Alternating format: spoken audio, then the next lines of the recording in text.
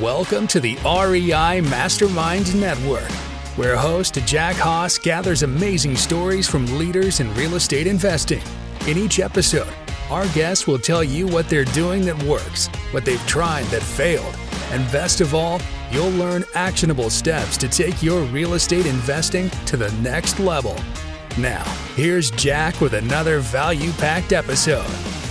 Michael Elefante is joining me here today. Michael, I really appreciate you giving us a moment. And if you haven't heard of Michael, he has retired by the age of 27 through the use of short-term rentals. And we're going to dive into that, but the numbers are pretty crazy. I mean, you have 6 short-term rentals producing $80,000 a month. In that, those numbers are frankly almost too good to believe. I mean, but we're going to see how you accomplish this. And we're also going to be talking about your social media marketing, because you do have quite the following on quite a few networks. So I appreciate you diving in here today. Yeah, thanks for having me on. I'm looking forward to it. It'll be a good conversation. So Michael, you probably have told this story a million times, and I'm frankly, I don't want you to have to spend too much time on this because I'm sure you're tired of telling it, but could you kind of give us a truncated version of how you found your way to the niche of short-term rentals? Yeah. So long story short, I was an athlete through college, didn't really know what I wanted to dive into post-college. So like a lot of people, just took an entry-level job into the field of technology sales. I had some family friends and some people in my family had been in the industry. So it was just an easy way for me to get started. Really quickly learned to hate it, honestly, like 70 to 100 cold calls a day, working up the corporate ladder. So then I started diving into books and YouTube, learning about real estate investments. So over the next several years, I did focus on my income, changed jobs a couple times, worked up to inside sales, outside sales, saved up a bunch of money. And then when I was finally ready, or at least I felt ready to make the first investment, I thought I was going to go down the small multifamily route, maybe buy a duplex or house hack. I had just moved to Nashville, Tennessee, which is a pretty hot tourism spot, and learned about short-term rentals and Airbnb. And I'm a numbers guy. I like to keep things really simple. So I just started diving into the numbers, the average daily rates, the occupancy rates, and what I could purchase a house for. And I was like, if these numbers are right, like I'm all in. So we got one property, saw the bookings come in. And then ever since then, we were just solely focused on short-term rentals. The cash flow, the cash on cash return is just incredible. And what's really cool about today's day and age is you can leverage technology to, still an active source of income, but you can make it relatively passive. So by leveraging certain applications or software, we've been able to grow to 6 properties in under 3 years, and only spend a couple hours a week managing them. Interesting you bring that up. When it comes to technology, I don't know if you find it to be the situation, but I sure have. Whether you're real estate investing or a realtor for that matter, it seems like our industry is a bit behind when it comes to technology adoption. Yeah, I think that's true. And even some of the legacy, property management organizations still to this day have guests come and pick up physical keys from an office. And I think there's apps that'll even change the door code for people to get in. But I think you're right. It just in general, I think real estate, tends to lag behind a little bit. And it's kind of in the same field as banking. It's a little bit slower to adopt new technology. And I think it's starting to pick up, which we're seeing in the industry today. But I think it'll get better in years to come. Well, if you don't mind, could we start at the very beginning of like an acquisition and through the management of the property and what in those expectations? Like when you're looking at a property today, or I understand that you provide this type of help and support to students. So if you're interested in this, head over to bnbinvestoracademy.com, where Michael and his team can help you if this is something that you want to pursue. But when you're reviewing a property, Michael, what should somebody consider in those evaluations and running those numbers? Yeah. So a great site to start on is AirDNA. It's the main data hub for short-term vacation rentals. And this has really allowed people to dive in and leverage data in any market in the world, but especially in the US. And you can get very granular, even down to the zip code, and use filters on, I want to look at only 3-bedroom properties in Nashville, Tennessee that sleep 6 to 10 people. And that way I can get a real understanding of the historical data, average daily rates, occupancy trends, look at the top properties in a market, and then use that information to plug into just a basic investment analysis. Because the hardest thing to do with vacation rentals or short-term rentals is forecasting revenue. You're not, looking at average monthly leases, right, in an area of market rents, and a bad property and a really, really good property managed effectively can be the difference of thousands of dollars per month in revenue for a short-term rental. So by leveraging that data and then just running a basic investment analysis and trying to get a little bit more granular can help you be successful right out of the gate. Okay. Well, some of those things that you mentioned that can handle 6 to 10 people, are you looking for larger properties typically? A lot of the Airbnb investors that I've seen, at least locally, it seems like they focus on condos and some smaller units. So when you said 6 to 10, that kind of stood out. Yeah. So one thing for me, I definitely recommend getting started any way you can. A lot of people will start with rental arbitrage, where you don't actually have to buy the property. You could just start an LLC, call it Michael's Corporate Housing Company, approach landlords, so apartments, condos, single family homes, sign a corporate lease agreement where you get permission in the addendum to essentially sublet or re-rent out. So that's a much more cost-effective way to get started out of the gate if you have less money, because you get started with $8,000 to $10,000 pretty easily. But as you scale, I've noticed that once a property's set up, whether it's a 1 or 2 bedroom or a 4 or 5 bedroom property, it takes just about the same amount of effort to manage on an ongoing basis. So if you're self-managing, which I have up until this point in time, I'd rather manage one big property that produces $10,000 a month in cash flow than 4 properties that produce $2,500 a month cash flow each, because the amount of time I'm going to have to spend on the management tasks that I cannot automate is going to be far less with that one property. So after we first started, we got a 4 bedroom and then we got a 2 bedroom. And ever since then, we've kind of just, a little bit more opportunistic in our approach and focused on larger properties that sleep, 10 to 12 people. Okay. You've mentioned it a few times now around automation and when it comes to managing these properties. Can you talk about some of those tools that you're leveraging to make this as easy a process as possible? Yeah, the number one thing to use is a property management software. And this is incredibly useful if you list properties on multiple OTAs or online travel agencies such as Airbnb, Vrbo, Booking.com, or a direct booking site.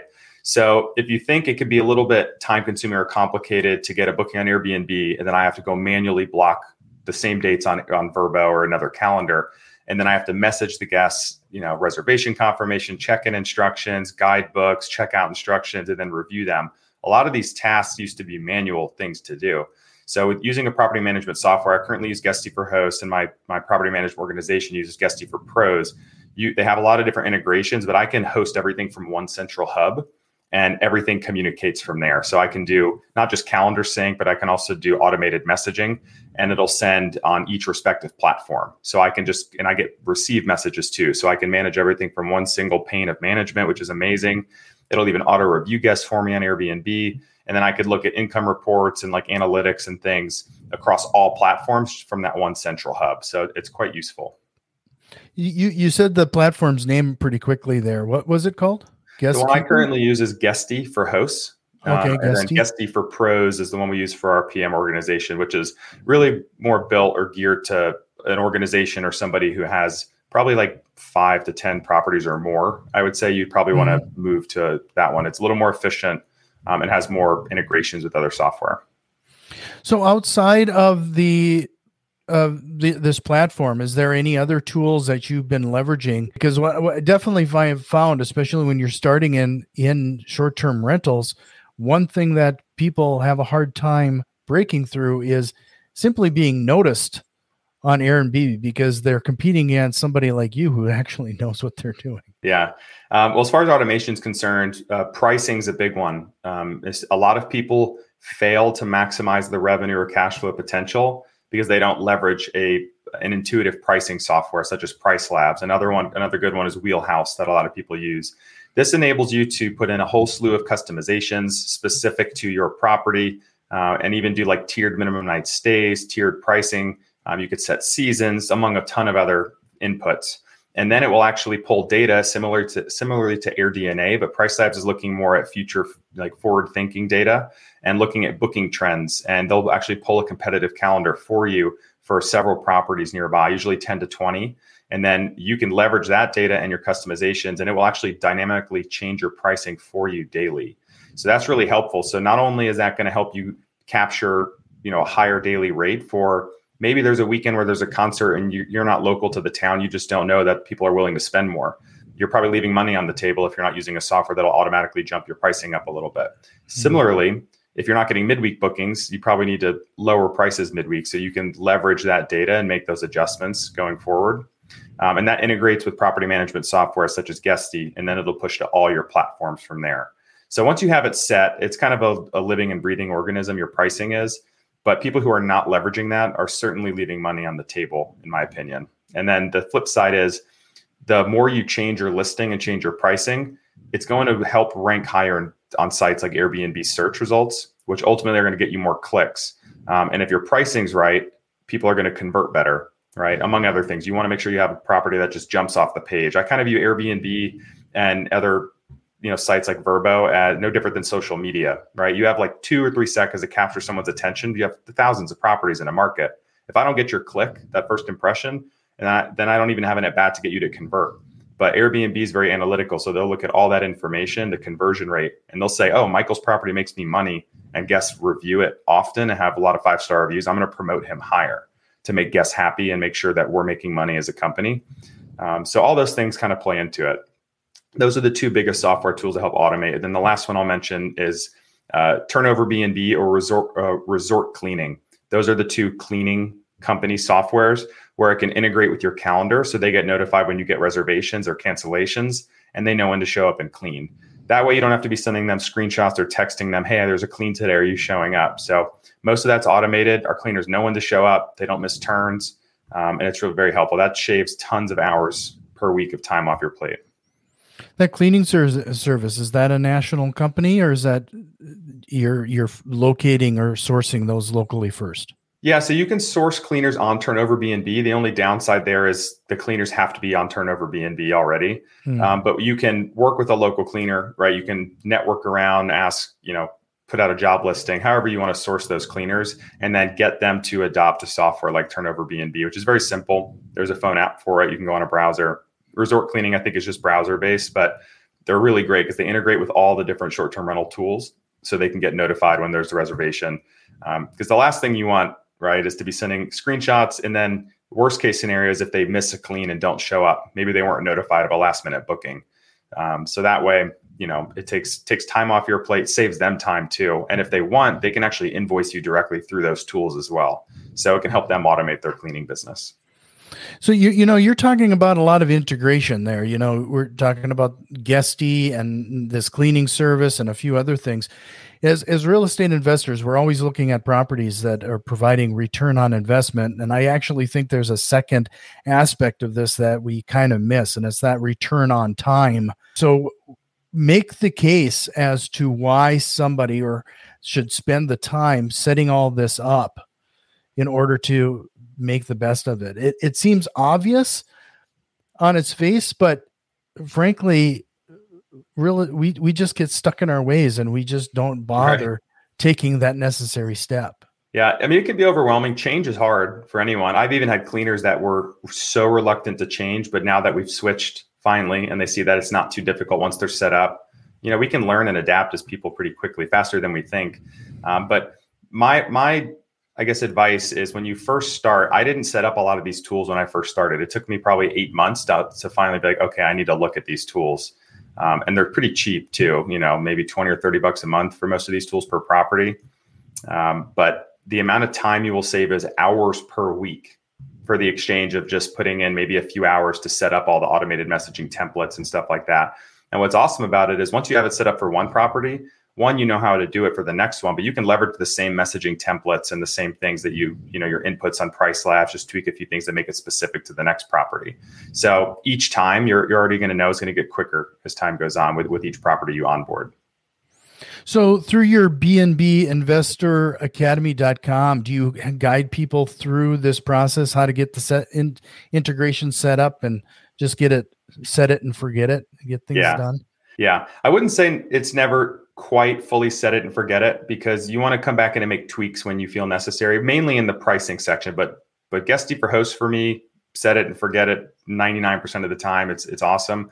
And then, with the Academy, I walked you through the entire short-term rental life cycle. So how to research for your first property, how to do market research, how to leverage AirDNA. I do a complete demo of that tool.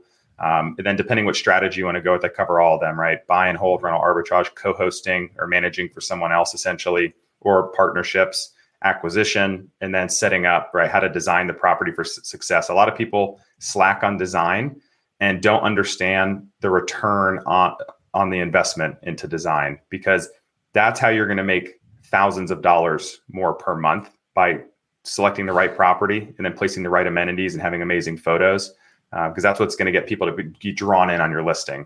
And then on the back half of the Academy, I walk through all of the software tools, demo everything, provide all my resources, the templates, guest books, all that fun stuff for the day-to-day management. Yeah, it's funny you bring up the photos. I always find it, I don't know if I take some sick entertainment out of the fact that you see these people, they spend a ton of time getting this space like perfectly set up, and then they shoot it with an iPhone SE or something. It's like what's going on here? Yeah, for sure. And some have had vacation rentals for a decade, and they're blurry images, and it's like people are going to scroll right past that and not, even if you have an amazing property. I've seen reviews on people's properties like, this property was amazing and it was way better than I expected. And even having good photos can help you have a higher average daily rate, not just occupancy and get bookings, but people are going to get the full picture of your property. If the lighting's right, it's intriguing. Like it draws you in. And again, if you don't get that first click, you have no opportunity. And if people are passing through your listing, you're going to start to rank lower and lower in search. And if you're not making Airbnb money, you're not going to get promoted on their site. But you're right. Even if people that think about like flipping a house or something, if you're going to list it on the MLS and put it out on sites like Zillow, you're going to spend all this time and money on that or a short-term rental and then not spend $300 on professional photos, because that makes all the difference right there.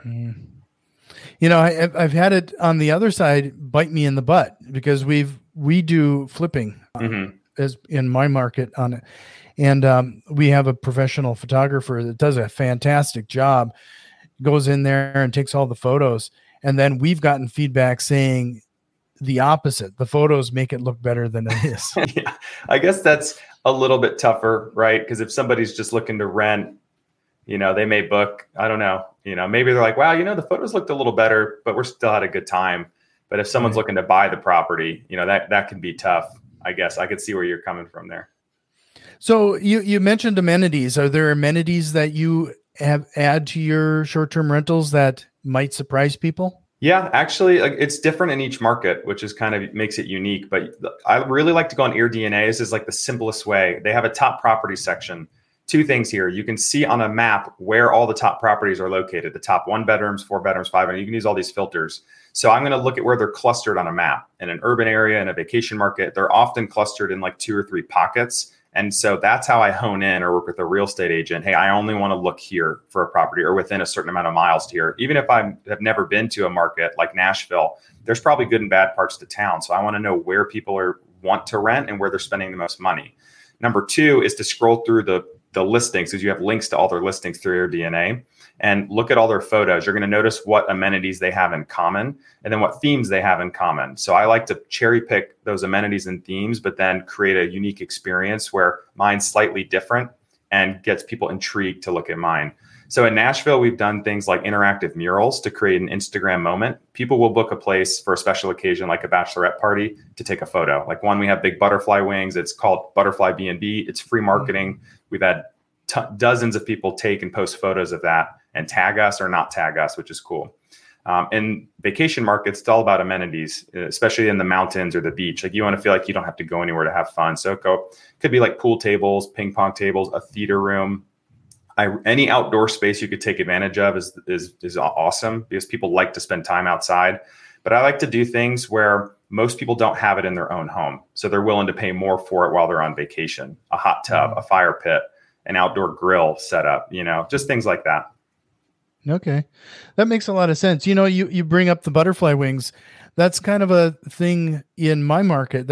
We have murals painted on walls or buildings downtown. And I see those being posted on Facebook and Twitter all the time. People taking, it makes sense to do something similar in the short-term rental like that. That's kind of clever. Yeah, you can definitely I like to bring the experience of the city that you're visiting or the market that you're visiting. If you can find a way to bring that in and tie it into the design of the property, even just the color schemes and accent walls. A lot of people fail to spruce up bedrooms in a way to make the photos just stand out a little bit more. A lot of people are just bare bones, all white walls or tan walls. And it's, I want to sell people on why you should rent my place where it doesn't feel like your own home, right? Or somebody's home. I want it to feel like an experience. The second benefit to selling the experience is I don't want to be in a race to the bottom on pricing. I don't want to sell people on pricing because that's just going to increase the competition pool, right, in my local market, especially as more people jump into short-term rentals and market saturation continues to increase. The top 10 to 25% of performing properties are always going to get booked at premium rates. And then in the off season, we're going to get booked and the other ones won't. So I think the people that struggle are going to be that bottom tier of properties. You brought up market saturation. I think a lot of people, I mentioned before we hit record, like, I don't understand TikTok. I don't understand my YouTube channel is finally growing a little bit, but it's been very slow. Most people will make the excuse that it's a saturation at this point. I get that with Airbnb as well. Do you feel like we've hit a saturation point? And is this the recommended solution for those people looking for financial freedom? Yeah, I still think there's a ton of opportunity. I wouldn't jump at certain markets that have grown drastically during the peak 2 years of COVID because there was a huge market shift in travel. No urban areas very rarely got much traffic during about a year and a half of time. And it all shifted to just outside urban areas, either big or medium or even small size markets. So a lot of investors switched to the focus on those markets like the Smoky Mountains of Tennessee. So the pricing has shot up drastically, right? Not just from other market factors, but also from just more investors looking or more vacationers looking to be there. And now that some of that market demand has shifted back to urban areas or overseas, it's suppressing the daily rates a little bit. And people who are just looking at the last 6 to 12 months of data on AirDNA, where market rates, average daily rate shot up and occupancy shot up, they have to, have a little bit more modesty in their forecasting because that's where it can kind of bite you in the butt, is to overpay for a property and then look at a high forecast and assume that's going to be your average. And maybe long-term it will be, but in the near term, I think some people are struggling there, but there's still a lot of opportunity in other markets. One great way to do is go back to AirDNA. There's a splash page on the overview of every market, and you can actually see the past several years, quarter by quarter, how many active rentals there are in a market. So if I look in a place like Gatlinburg, Tennessee, it's gone up by over 50% since Q4 of 2019. You look at a place like Nashville, it tanked. Like a lot of people sold their properties, turned them into long-term rentals, and then the regulations got a little bit steeper, which kind of presents an opportunity for investors if you can get one that's zoned correctly. And we still haven't reached that peak in 2019 of active rentals. So demand is back in full force. So each market's very different, but yeah, it could reach a point of saturation in certain areas. So that's why your research up front is really important.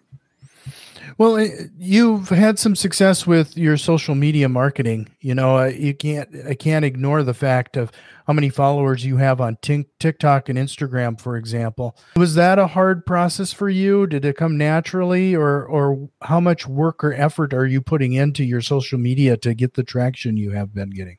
Yeah, it's funny you mentioned YouTube earlier. I learned so much from YouTube over the past decade that's where I just wanted to regurgitate what I was learning early on and then help teach others. And it was very hard to get traction there, very difficult. So what I did is I was in a real estate group with a mastermind, if you will. And we had a competition or a friendly competition or accountability group. Let's post one video on TikTok a day for 30 straight days. And my goal was to funnel people to YouTube because that was the platform I wanted to focus on. Another person's was to grow their LinkedIn, and the other person's was a podcast. Well, I had a couple of videos do really well. I was just talking about short-term rentals, being super transparent about our bookings and the numbers and the cash flow. And I think it really held people's attention. So I had a couple do several 100,000 views, and my following grew a little bit. And I was like, this is crazy.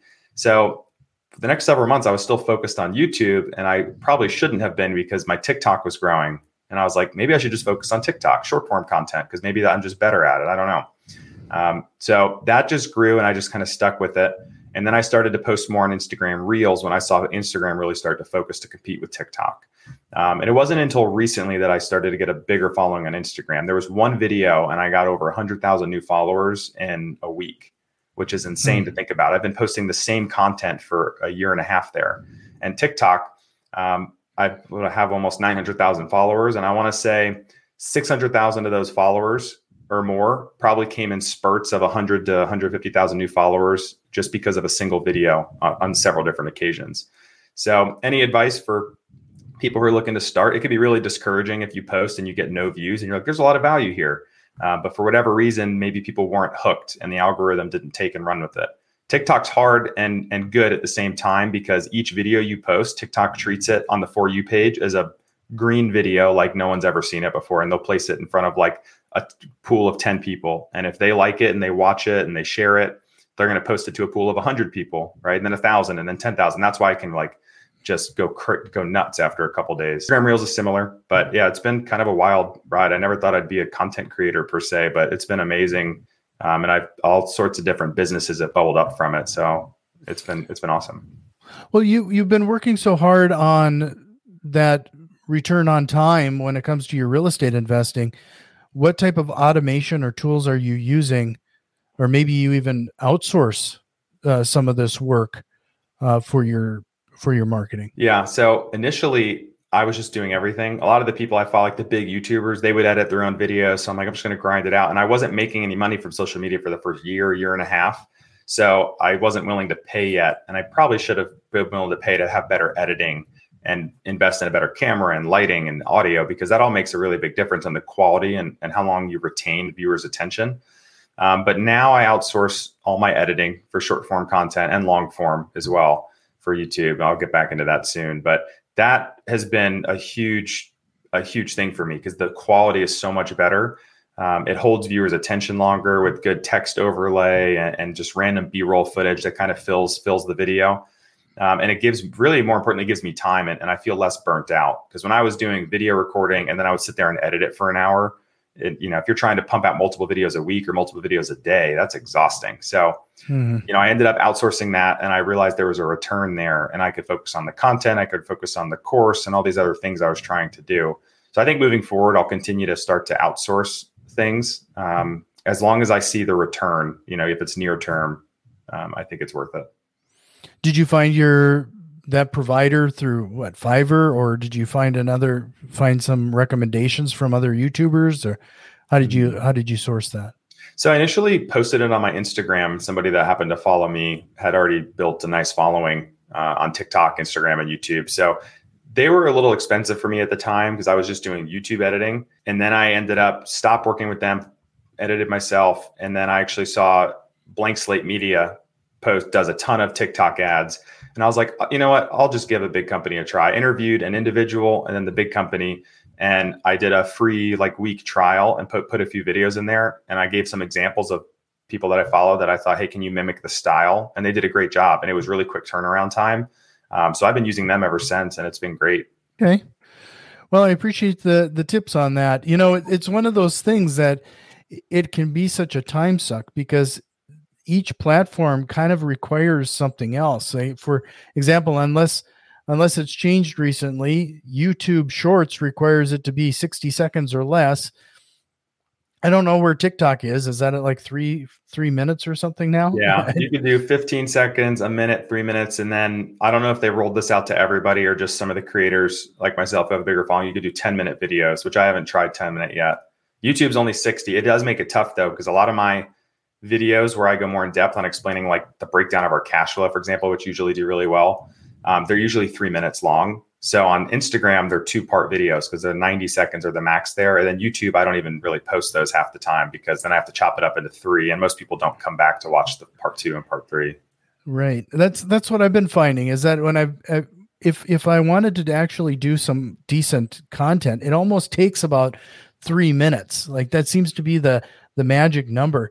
And I did do exactly that. I tried to do a series on how to talk to motivated sellers. man, and then you got to refer to the past episode. Next thing you know, you've chewed up 60 seconds. I mean, it just doesn't give you enough time. Yeah, it's a tricky world, the whole game of social media. And the other thing is it changes pretty quickly too. Algorithms change and you don't really know why. And so, you just got to find a niche and stick with it. And then if you find a video that works, that was my biggest thing. I would notice a specific type of video or a specific way I broke down each second of the video, right? You have your hook, the info, and then the value at the end or whatever people are waiting to see. I would just beat that video into the ground over and over and over again. I would just recreate it, in a different style or a different way. Some people are like, you say the same thing over and over again. Well, it just reached another million people. So, you got to find what works. And if you're trying to grow your following, you kind of have to replicate what works. And when that stops working, just kind of mess around and see what else gets traction. You're going to have a lot of bad videos that appear to have bad traction before you get that one that really hits. Right. Again, I want to remind everybody, bnbinvestoracademy.com for more information on how Michael and his team can maybe help you with this investing strategy. But Michael, I have a few rapid fire questions here if you're ready to try to tackle them. Sure. So everybody has seen it at this point, those real estate investing myths we've seen in late night infomercials. What is one real estate investing myth you'd like to bust here today? I think that Airbnbs are too saturated to start today and that they're too expensive to start today because there's multiple different strategies. You could start with less money, and like a lot of real estate, you could start with no money in some way, form, or fashion. But there's still tons of opportunity out there to do really well. And I think that's a myth or something that's commonly stated by a lot of people who are not in the short-term rental space. Okay. Rich Dad, Poor Dad and Think and Grow Rich are off the list. So what one book would you recommend everybody checking out, or what are you reading right now? Cash Flow Quadrant, kind of a sequel to Rich Dad, Poor Dad. The biggest takeaway for me there was, learning to grow a business or invest in something that can then you reap the benefits over and over again and stop trading time for money. And then just the idea of what's risky, right? I'd rather risk money in an investment than risk spending the next 40 years working a job I don't like to work. So that was like the biggest takeaway for me. There's lots of good nuggets there. Right. What is the biggest business mistake you've made and what did you learn from it? That's a great one. I think the biggest business mistake overall, it's more of an overarching theme, is not adopting certain technology or things that can help automate my business. So that's been the biggest thing. Like in short-term rentals, it was just easy tech that was right there at my fingertips that saved me hours and hours a week and helped me make more money. But I can apply that to any line of business or social media that you're in. So I would say that. Okay. If you could go back in time and give your younger self one piece of advice, what would that be? Don't wait to start. I've never met a real estate investor or somebody who's been successful in a business or social media who said, I wish I waited longer to start. It's usually the other way around. You always have some sort of perceived risk with it, right? And what if I fail? It doesn't matter. The faster you start, the faster you fail and find success. But the last thing I want to be is on my deathbed and have like a, regret of anything. So I'd rather at least give it a try. Sure. Well, I really appreciate this, Michael. Again, it is bnbinvestoracademy.com, but is there a question or concept that you wished we would have covered here today? No, I guess the one concept is, rental arbitrage or Airbnb arbitrage. A lot of people perceive short-term rentals, you're needing 20% down payment to start, then money to furnish, which can be expensive for a larger property. But a lot of people are not aware of strategies, which I teach a ton too, but where you can start with 5 to 10 grand or even start with no money coasting. So that's why I love short-term rentals. And I encourage people to look into it because there are ways to start regardless of where you're at in your life or where you're at financially. So that would be a good concept. That's probably, another podcast, I'd say, to dive deep into that strategy. Yeah. We talk about creative financing all the time, but when it comes to short-term rentals, we frankly haven't spent a lot of time on that. Yeah. It's that would be an interesting conversation. I hope you'll be up for that. Maybe you'll come back very soon. Yeah, I would love to. Well, thanks again, Michael, and we'll talk to you soon.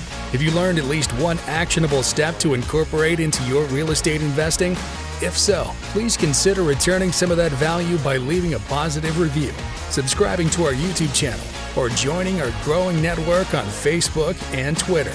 You can find links to all of our social media accounts in the show notes.